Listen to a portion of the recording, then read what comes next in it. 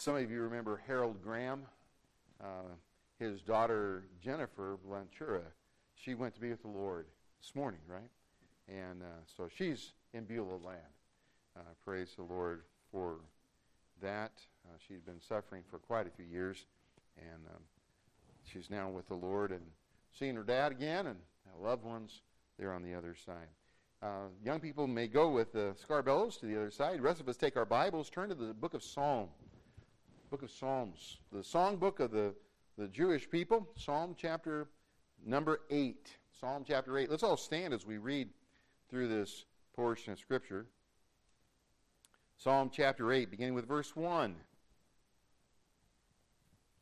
We're going to read through the whole chapter. You say, Pastor, the whole chapter? There's only 9 verses. Psalm chapter 8. I could have said Psalm 119. Then that would have really gotten some of you concerned. O Lord, our Lord, how excellent is thy name in all the earth. Thou hast set thy glory above the heavens. Out of the mouth of babes and sucklings hast thou ordained strength because of thine enemies, that thou mightest still the enemy and the avenger. When I consider thy heavens, the work of thy fingers, the moon and the stars, which thou hast ordained, what is man, that thou art mindful of him? And the Son of Man, that thou visitest him. For thou hast made him a little lower than the angels, and hast crowned him with glory and honor. Thou madest him to have dominion over the works of thy hands. Thou hast put all things under his feet, all sheep and oxen, yea, and the beasts of the field, the fowl of the air, and the fish of the sea, and whatsoever passeth through the paths of the seas. O Lord, our Lord, how excellent is thy name in all the earth. How excellent is the name of our Lord in all the earth. Let's pray. Father, how wonderful today it is to hear the name which is above every name, the name of thy Son, the Lord Jesus Christ. Lord, for one day every knee shall bow and every tongue shall confess that Jesus is King to the glory of God the Father. Father, we thank you for sending your Son, Jesus. Thank you for the wonderful gift of salvation. Thank you for his power. Thank you for his presence, his help. Father, we thank you today that we can come to you and rejoice in your goodness and mercy. And Lord, I pray now as we look at your word, that once again that you would fill us with understanding of thy truth. Lord, that our hearts and lives would be challenged and rejoice over the fact that of the promises that we find in your word today. Lord, we'll just give you all the praise, the honor, and glory. And if there's one that may not have considered salvation, I pray today that that would be that new day of beginning for them, that they'd put their trust and faith in Jesus. And Lord, turn over their life to his control.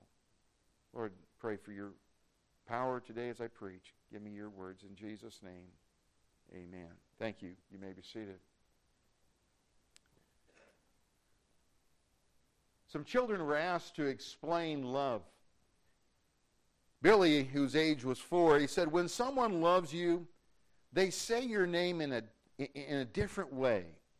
You just know your name is safe in their mouth. That's pretty good. Chrissy, age 6, said, love is when you go out to eat and give somebody most of your French fries without making them give you any of theirs. That's true love. Claire, age 6, says, my mommy loves me more than anybody. You don't see anybody else kissing me to sleep at night. Tommy, age 6, said, love is like a little old woman and a little old man who are still friends even after they know each other so well. Jessica, age 8, said, you really shouldn't say I love you unless you mean it. But if you mean it, you should say it a lot. People forget. You know, it's wonderful to know that somebody loves you. When you consider the fact and the person says, I love you, it's a sense of belonging. It's a sense of security. It gives joy to our heart. Today we're going to consider the theme, just because Jesus loves me so. Just because Jesus loves me so. When you think of Jesus' love for you, how does it make you feel? How does it, or what does it do to your soul? And what does it do to motivate you when you think about the love of Christ? I want you to notice three important things as we consider in God's Word today. First of all, it is humbling to know that Jesus loves us so. In Psalm chapter 8, verses 1 through 9, look at this portion of Scripture once again. It says, O Lord, our Lord, how excellent is thy name in all the earth. Who hast set thy glory above the heavens? Out of the mouth of babes and sucklings hast thou ordained strength because of thine enemies, that thou mightest still the enemy and the avenger. When I consider thy heavens, the work of thy fingers, the moon and the stars, which thou hast ordained, what is man that thou art mindful of him, and the Son of Man that thou visitest him? You know, when we consider all of God's creation, what is man that God should take notice of us? Well, you know, down here we think that we're pretty much something. But you know, when you consider all of the creation of God, all that God has made, as I've said before, they say that there's 100 billion stars in our Milky Way galaxy. And there's 100 billion galaxies out there. And God would take notice of you and me on this planet at this time. What is man that God should even take notice of us? Consider Psalm 78, verse number 39. Psalm 78, verse 39.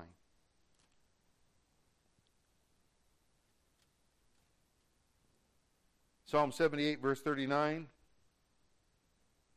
The psalmist Asaph is saying here in this portion, talking about God, for he, God, remembered that they, the nation of Israel, were but flesh, a wind that passeth away and cometh not again.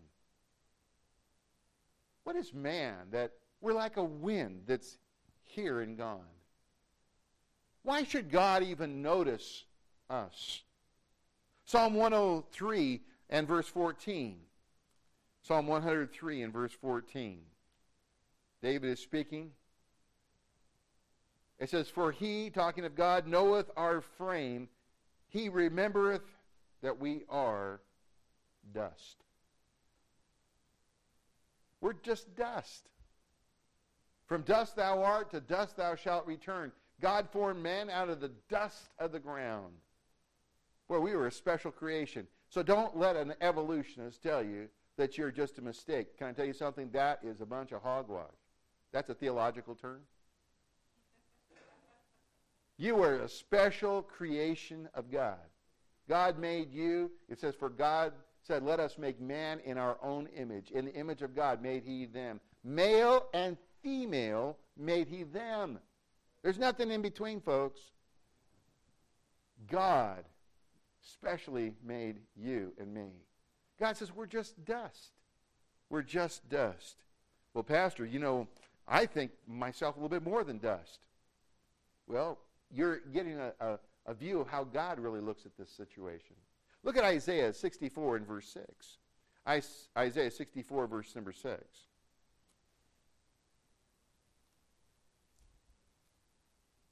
Isaiah 64 and verse number 6. It says, but we are all as an unclean thing, and all our righteousnesses are as filthy rags. And we all do fade as a leaf, and our iniquities like the wind have taken us away.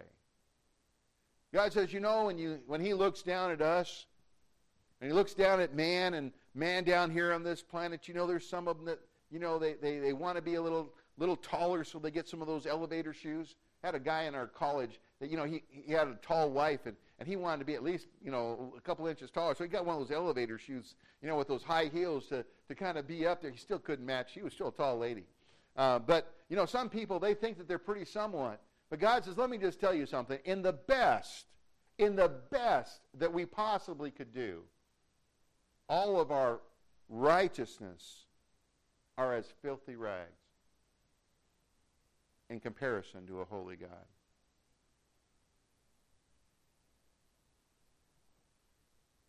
We're all sinners. Romans 3:23, for all have sinned and come short of the glory of God. There's none righteous, no, not one, Romans 3:10. We are so unworthy that God should even take notice of us. And yet, Jesus still loves us anyway. He loves us anyway. Look at it, Romans chapter 5 and verse number 6. Romans chapter 5 and verse number 6. Romans chapter 5 and verse number 6. Just some wonderful truth. All of our righteousness are as filthy rags. We're sinners. We've all missed the mark. We cannot say to God, God, you know what, I'm as good as you are. God gave 10 commandments, and mankind has broken them all. And God didn't give the 10 commandments to create righteousness in a person. He just used those as a demonstration to show how far we were from God. We needed a Savior, and that's why He sent His Son, because we could not save ourselves. In Romans chapter 5 and verse number 6, it says, for when we were yet without strength, in due time Christ died for the ungodly. For scarcely for a righteous man will one die, yet peradventure for a good man some would even dare to die. But God commendeth His love toward us, and that while we were yet sinners, Christ died for us. Christ died for you and for me. The love of Jesus Christ for you and for me. We were sinners. We were not saying, well, God, you know what, I'm a pretty good person, so you should die for me. No, He says, let me just explain to you. Let me just explain how the situation really is. All of your righteousness, if you had a balance here, all of your righteousness, here's all your unrighteousness. They're on this scale on this end over here. You say, well, surely my righteousness will outbalance my unrighteousness when I'll get to go to heaven because of my righteousness. No, God says, let me just tell you how it works. All of your righteousness, you so-called righteousness, are put over here on this, and there is no righteousness in you and me. And Jesus loved us anyway. He loved us when we were sinners. We were not a little close to God. In fact, God says that He looked down from heaven. There's none that are looking for Him. So, well, Pastor, there's a lot of religious people. I was talking with a man yesterday. He said, you know what, I've really given up on organized religion. He said, I said, well, what church did you go to when you were growing up? He said, I went to a Baptist church. He said, you know, my parents were Baptists. They'd go to church, every service they'd go to church. He said, but then I looked at church and I looked at what's going on, and those people are, they're so angry and they're so mean and they're so, so nasty. And he says, and I looked at that and he says, I don't feel that that's the right way to go. I said, well, there's a difference between religion and a relationship with Jesus Christ. See, religion is man's way of trying to reach to God through do's and don'ts. If you do all the do's and don't do all the don'ts, then in God's and man's thinking, then I'll be able to go to heaven, and God will look down and say, well, you know what? Yeah, you've done good enough. You're able to come into heaven. God says, no, that's not how you get there. It's only through a relationship that you get there. To get to heaven, it's through Jesus Christ. The Bible relationship, Jesus said, by this shall all men know that you are my disciples, my followers, the ones that are going my direction, who have me in your heart. By this shall all men know that you are my disciples if you have love one for another. You have love one for another. You have mercy. The fruit of the Spirit is love and joy and peace and long-suffering and gentleness and goodness and faith and meekness and temperance. Hey, that's the fruit and the evidence of the Spirit of God. But today of what we have is so much in religion, it's just the opposite of that. Well, it's because it's the fruit of the flesh and not the fruit of the Spirit. As I was sharing with this man, I said, there's a difference. You can't get to heaven through religion. You can only get there through a relationship with Jesus Christ. Because when Jesus Christ comes into your life, things are different. His Spirit comes to live inside your spirit. You're a different person. You have a different perspective. And as we think about the Lord Jesus Christ, how He loves us, even though we were a sinner. Look at John chapter 15. John chapter 15, verse 13. Jesus is speaking in John 15 to his disciples. It's before he goes to the cross. In John chapter 15, verse number 13, Jesus says this, Greater love hath no man than this, that a man lay down his life for his friends. If you were to be asked today, are you a friend of Jesus Christ? And people would say, I would venture to say probably, most of us in here would say, well, I'm a friend of Jesus Christ. I am his friend. We need to look at the next verse, because he tells us, he gave his life for his friends. He says, ye are my friends if ye do whatsoever I've commanded you. If you do whatsoever I've commanded you. You see, just mentioning the name of Jesus Christ does not mean you're his friend. Does not mean that you have a relationship with Jesus Christ. See, just knowing about Jesus Christ, I was talking with somebody yesterday, and he was talking about that, he knew about Jesus, and he knew about the different things, and I asked him, I said, do you know Jesus as your personal Savior? Because I knew he didn't. We talked about this before, and he was talking about trying to get close to have that type of relationship. I said, well, it comes because you realize you're a sinner. You can't save yourself. And the only way to get to heaven is through Jesus. He came unto his own, and his own received him not, but to as many as received him, to them he gave the power to become the sons of God, even to them that believe on his name.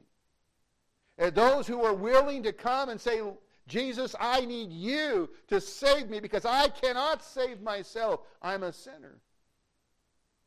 Be merciful to me, a sinner. Remember the publican said. Look at Matthew chapter number 7. Matthew chapter 7,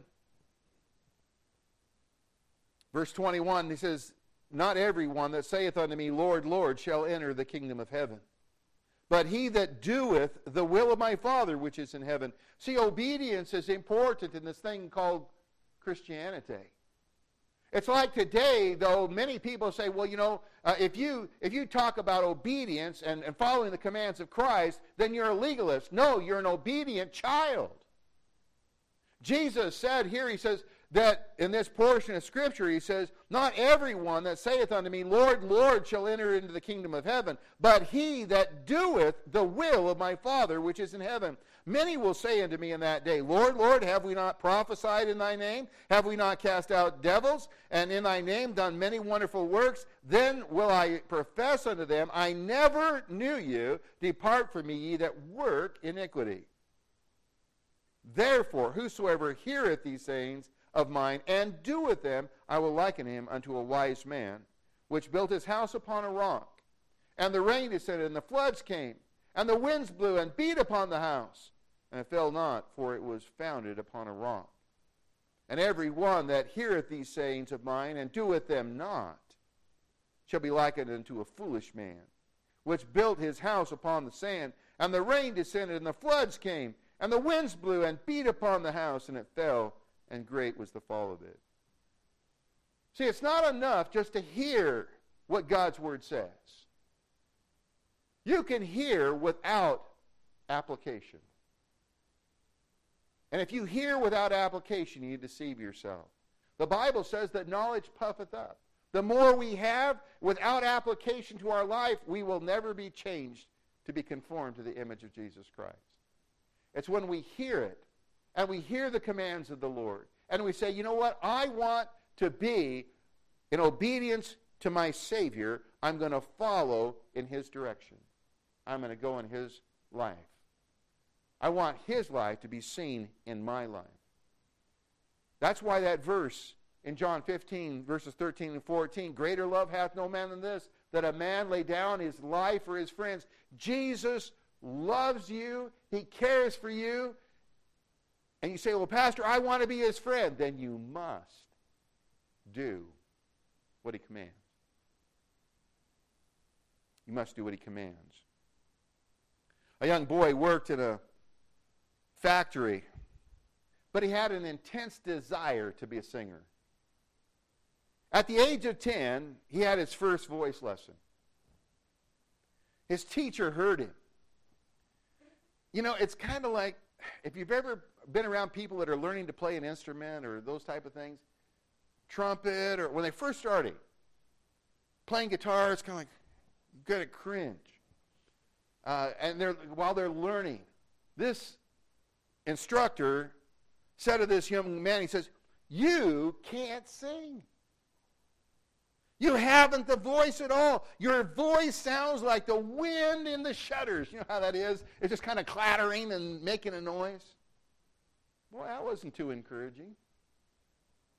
But may I share with you, he had a mother that believed that he could sing. She was a very, very poor lady.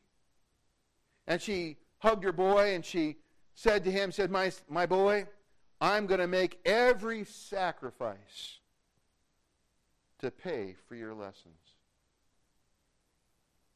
It encouraged him, and the sacrifice that the mother gave for her son was invaluable.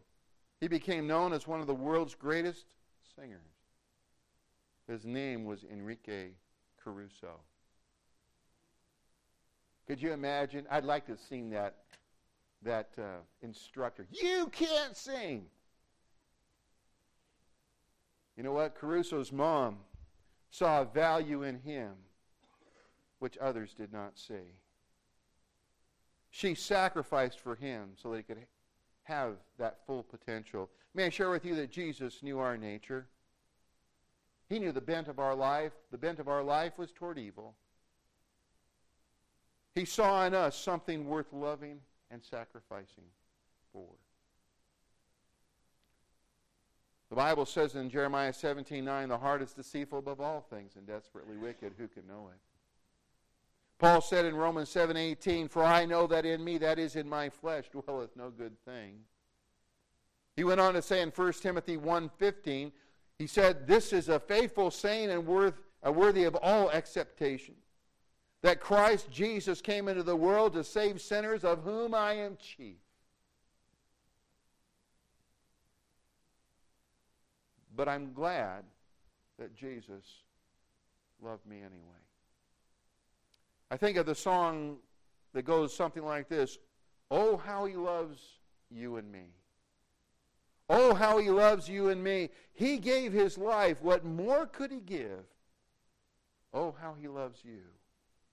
Oh, how he loves me. Oh, how he loves you and me. You know, it's humbling to realize that Jesus could and would love us even as a sinner. It's humbling. Praise God that he loves us.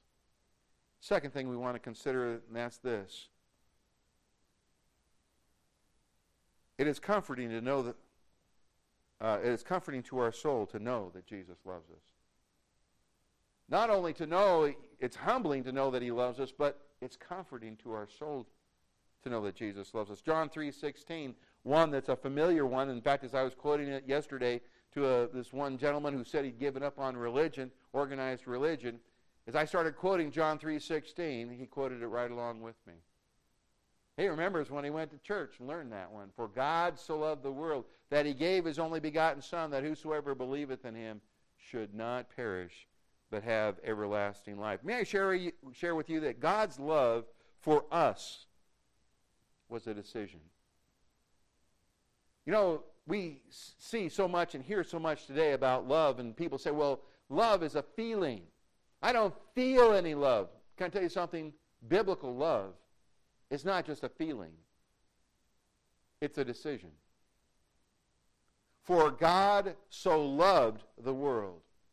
He loved. It was a decision. It was a decision of his will to love us.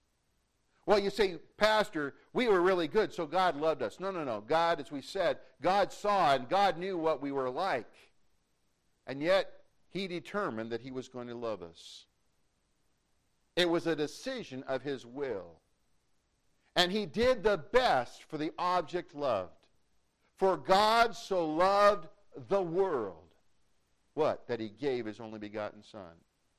If there was going to be a relationship with him once again, it was not going to be because man was just going to get better and better, and then all of a sudden one day he was going to be good enough and God was going to say, come on into my heaven. That was not the issue. God knew where we were. God knew that we needed a Savior. And God in his mercy and God in a decision said, I'm going to send my Son to die for them.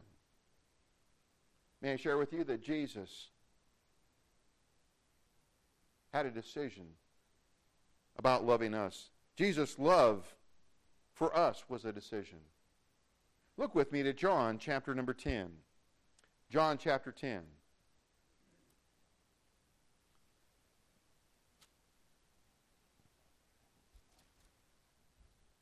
John chapter number 10.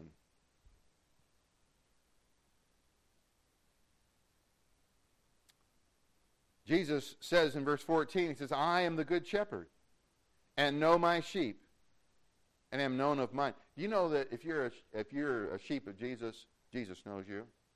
But can I tell you something about the sheep? The sheep know him too. You can't fool the shepherd. You can't fool the shepherd.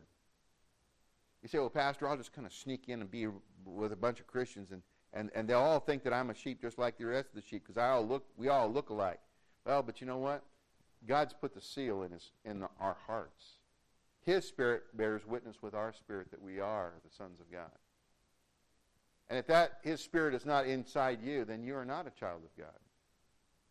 Here, Jesus goes on to say, and other sheep I have which are not of this fold, talking about the Gentiles. The sheep that he's talking about there in that portion is dealing with the Jews, but he says other sheep, the Gentiles, I have which are not of this fold. And can I tell you something? It's not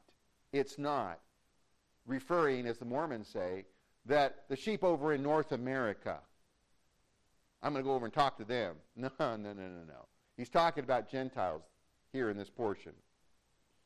He says, other sheep I have which are not of this fold, them also I must bring, and they shall hear my voice, and they shall be one fold and one shepherd.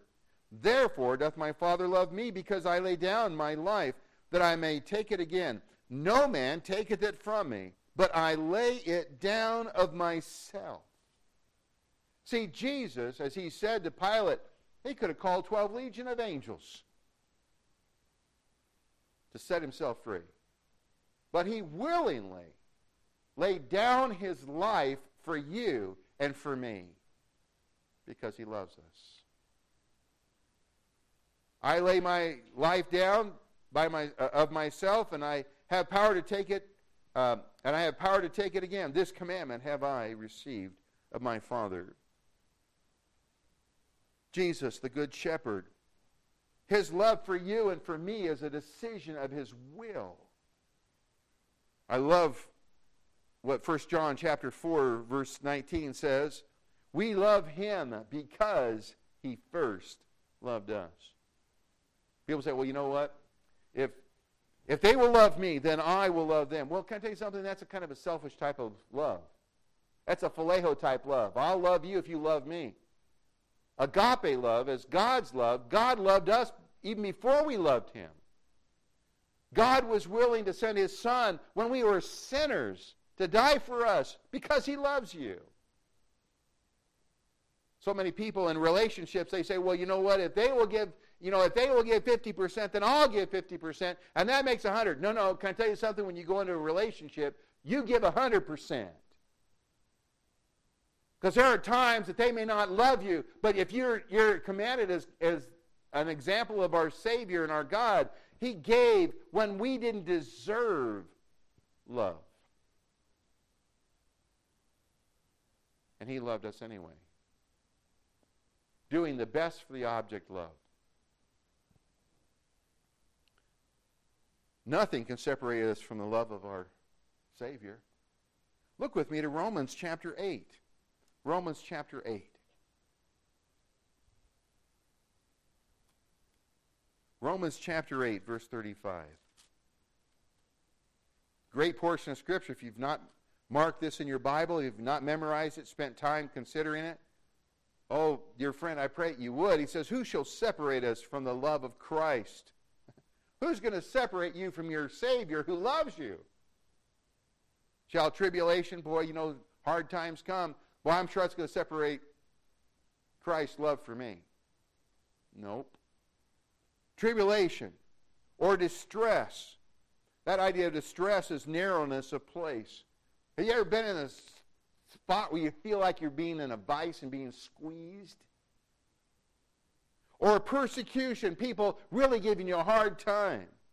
Or famine, there's no food, or nakedness, you don't have any, you don't have the apparel and things like that the rest of the world. Surely Jesus has forsaken me. No, he doesn't love me anymore. No, that's not true.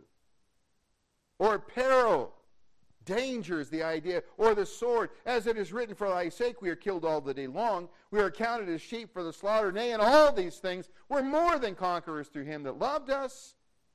For I am persuaded that neither death, nor life, nor angels, nor principalities, nor powers. We were talking about that in Sunday school. All the demonic forces are not going to separate you from the love of Christ. Nor things present, nor things to come, nor height, nor depth, nor any other creature shall be able to separate us from the love of God which is in Christ Jesus our Lord. Can I tell you something? Nothing can separate you. God's going to love you forever. The devil comes back and says, let me just tell you, you're so bad, God doesn't love you anymore. You ought to come back and read this portion right here. We may have wandered away from God, but I'm telling you today, if we confess our sin, he is faithful and just to forgive us our sin and to cleanse us from all unrighteousness. We get a fresh new slate. Even when God has to correct us, he still loves us. You say, well, Pastor, I don't believe my parents really loved me because they spanked me. Now, at the time, I don't know about you, I was not jumping up and down for joy when my dad would give me a spanking, or my mom, either one. Didn't. And sometimes, you know how children are, they'll say those things, you don't love me. I didn't work with my parents. You didn't say that to my parents. That was a no-no. But you know what? Children sometimes will say that because they think that if they just say that, then you'll go light on them. But may I share with you Hebrews chapter 12, verse 5? And it says, and ye have forgotten the exhortation which speaketh unto you as unto children. My son, despise not thou the chastening of the Lord, nor faint when thou art rebuked of him. For whom the Lord loveth, he chasteneth, and scourgeth every son whom he receiveth. May I share with you that God in his love corrects you and me? When we're going in the wrong path, he doesn't want us to continue to go down that wrong path, and so he will correct us. You say, well, Pastor, how does he correct us? Sometimes it's by sickness. Sometimes it's by financially. Sometimes it's by relationship situations. God allows things in our life. Sometimes it's the circumstances of life that God has to take us out to the woodshed to correct us. Why? Because we're going the wrong way. Well, why doesn't he just let me go? Because he loves you. If he didn't love you, he would just let you go. The thinking of parents back in Dr. Spock's time. Oh, well, you know what? If you spank them, if you discipline them, you're going to affect their psyche. No, can I tell you something? It's put the fear of parents that they're going to affect their children. What we've developed is not children who love their parents more. It's children who despise their parents. Really, in reality, if we don't discipline our children, can I tell you something? You don't love your children.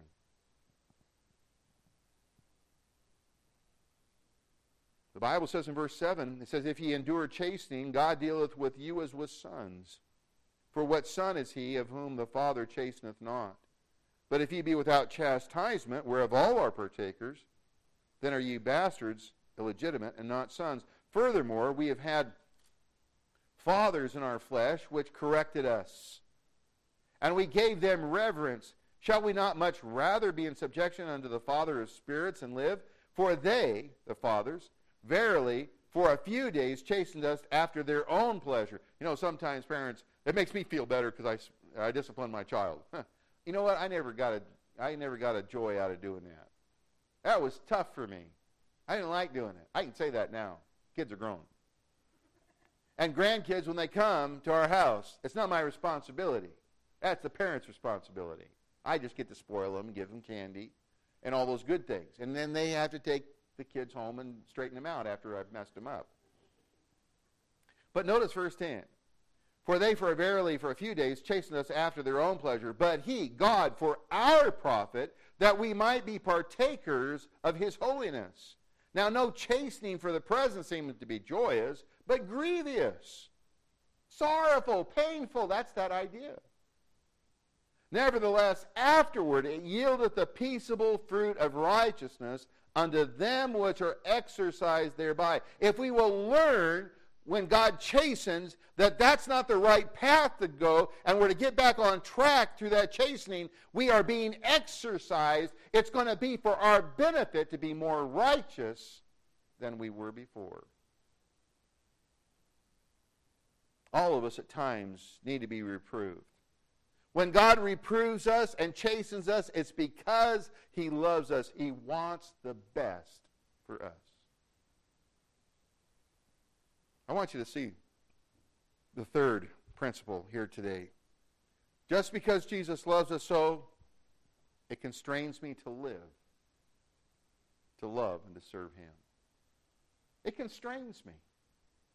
Look with me to 2 Corinthians chapter 5. Just because Jesus loves me so. 2 Corinthians chapter 5, verse 14. For the love of Christ constraineth us,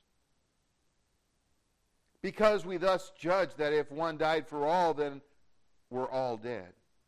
And that he died for all, that they which live should not henceforth live unto themselves, but unto him which died for them and rose again. Because of Jesus' love for us, we ought to live and love and serve him with all we've got. It constrains us. It's the motivation, his love for us, not my love for him. You know, if we think of our love for him, our love is changed by circumstances. But we can look at his love for us. The circumstances of life didn't change his love for us.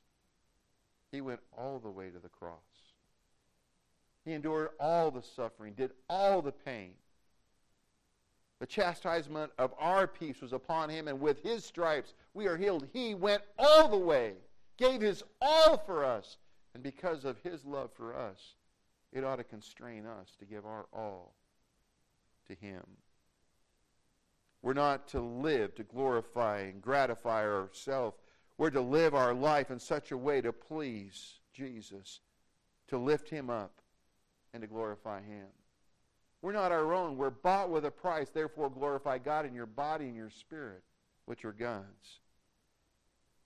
When you think of Jesus' tremendous love for you, does it humble you? Does it humble you? When you think of Jesus' love for you, does it comfort your heart? It does mine. I'm glad I've got a God who loves me. I've got a God who loves me. And when you think of Jesus' love, does it compel you to love and to serve and to glorify him? Lauren McCain was one of the students killed at the Virginia Tech on April 16th, 2007. Many of you probably remember that shooting that took place there. She was a freshman from Shawnee, Oklahoma. She left a powerful statement about her faith on her personal website.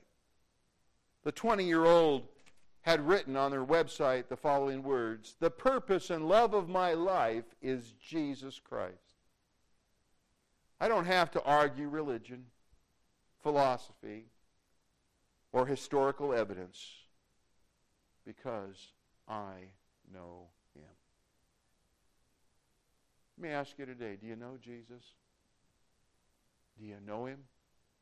Do you love him? Let's pray. Dear Heavenly Father, we thank you today for the wonderful love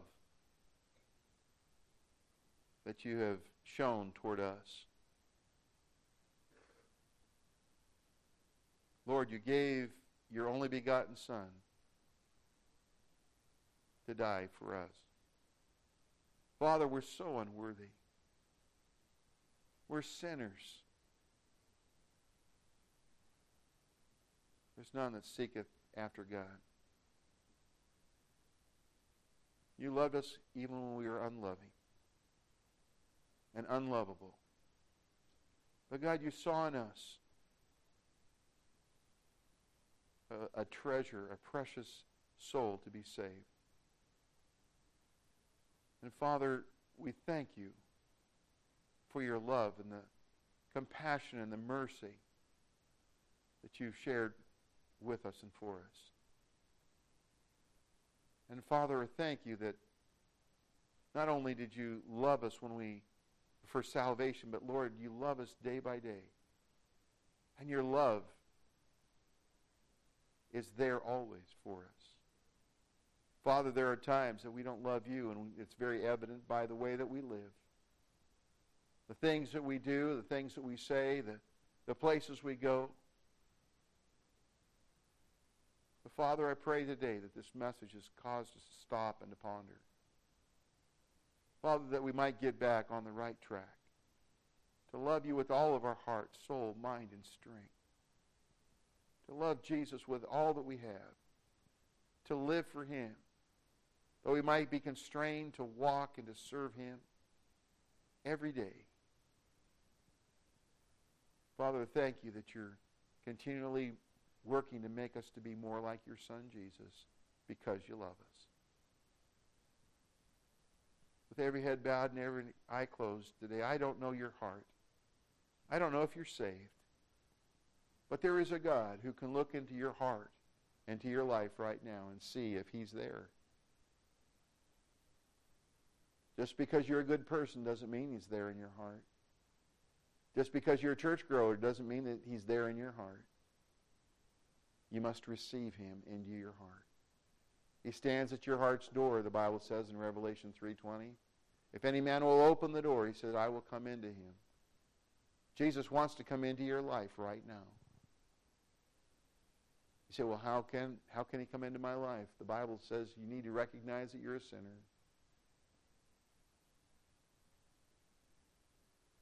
Jesus died for you as a sinner.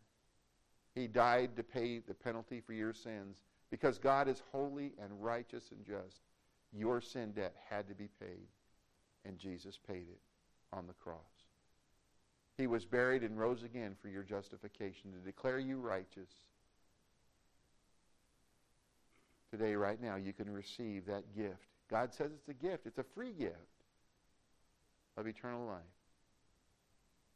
If you'll pray and ask Jesus to come into your heart, he'll save you. You can pray a simple prayer like this. Dear God, I know I'm a sinner. And I believe Jesus died for me on the cross. He loved me. He shed his blood for me. I want to turn to Jesus and turn from my sin. I want him to be my Savior today. In Jesus' name. With no one looking around. If you prayed and asked Jesus to be your Savior, dear friend, he has come into your heart. You truly meant it. Those that call unto me, Jesus said, I will in no wise cast out. Maybe you're here listening over the internet. And you say, I need Jesus to be my Savior. He wants to come into your heart and into your life and save you today. Why not pray and ask him to be your Savior today? Dear Father, we just pray right now in this time of invitation that, Lord, that you would just have your way. Lord, we thank you for giving us one more opportunity to hear the gospel. Lord, may we not let it pass by. May we not be negligent. Lord, may we open our hearts today. In Jesus' name we pray. Amen. As we stand, Brother Scott will lead us in a song of invitation. If you prayed and asked Jesus to be your Savior, I'd love to talk with you about it. It's the greatest decision you could ever make. Why don't you just come, and the song will start here in just a moment. Just come, leave your seat, come, and we've got counselors that would love to take the Word of God, share with you how you know you're saved, and it's the greatest decision in your life. Jesus loves you. Praise God for His love. But what does it compel you to do? What does it compel you? How do you live your life differently because you know that Jesus loves you? I pray that it does. If He's speaking to your heart about something today, maybe it's to give your life to Him in an area of service of missionary or pastor or some full-time service. I don't know. But maybe today is the day that God says, hey, you need to lay it all on the altar. Look what I've done for you. Why not give me your life and let me do with it as I please, not what you please? See what He does. If you've never been baptized, you need to get baptized. You need to identify with Jesus in baptism. His death, His burial, His resurrection. It doesn't save you going in that water. It just says, you know what? It's a testimony and obedience to what Jesus said. I pray that you'd do that today. God, speaking to your heart, won't you come, Brother Scott?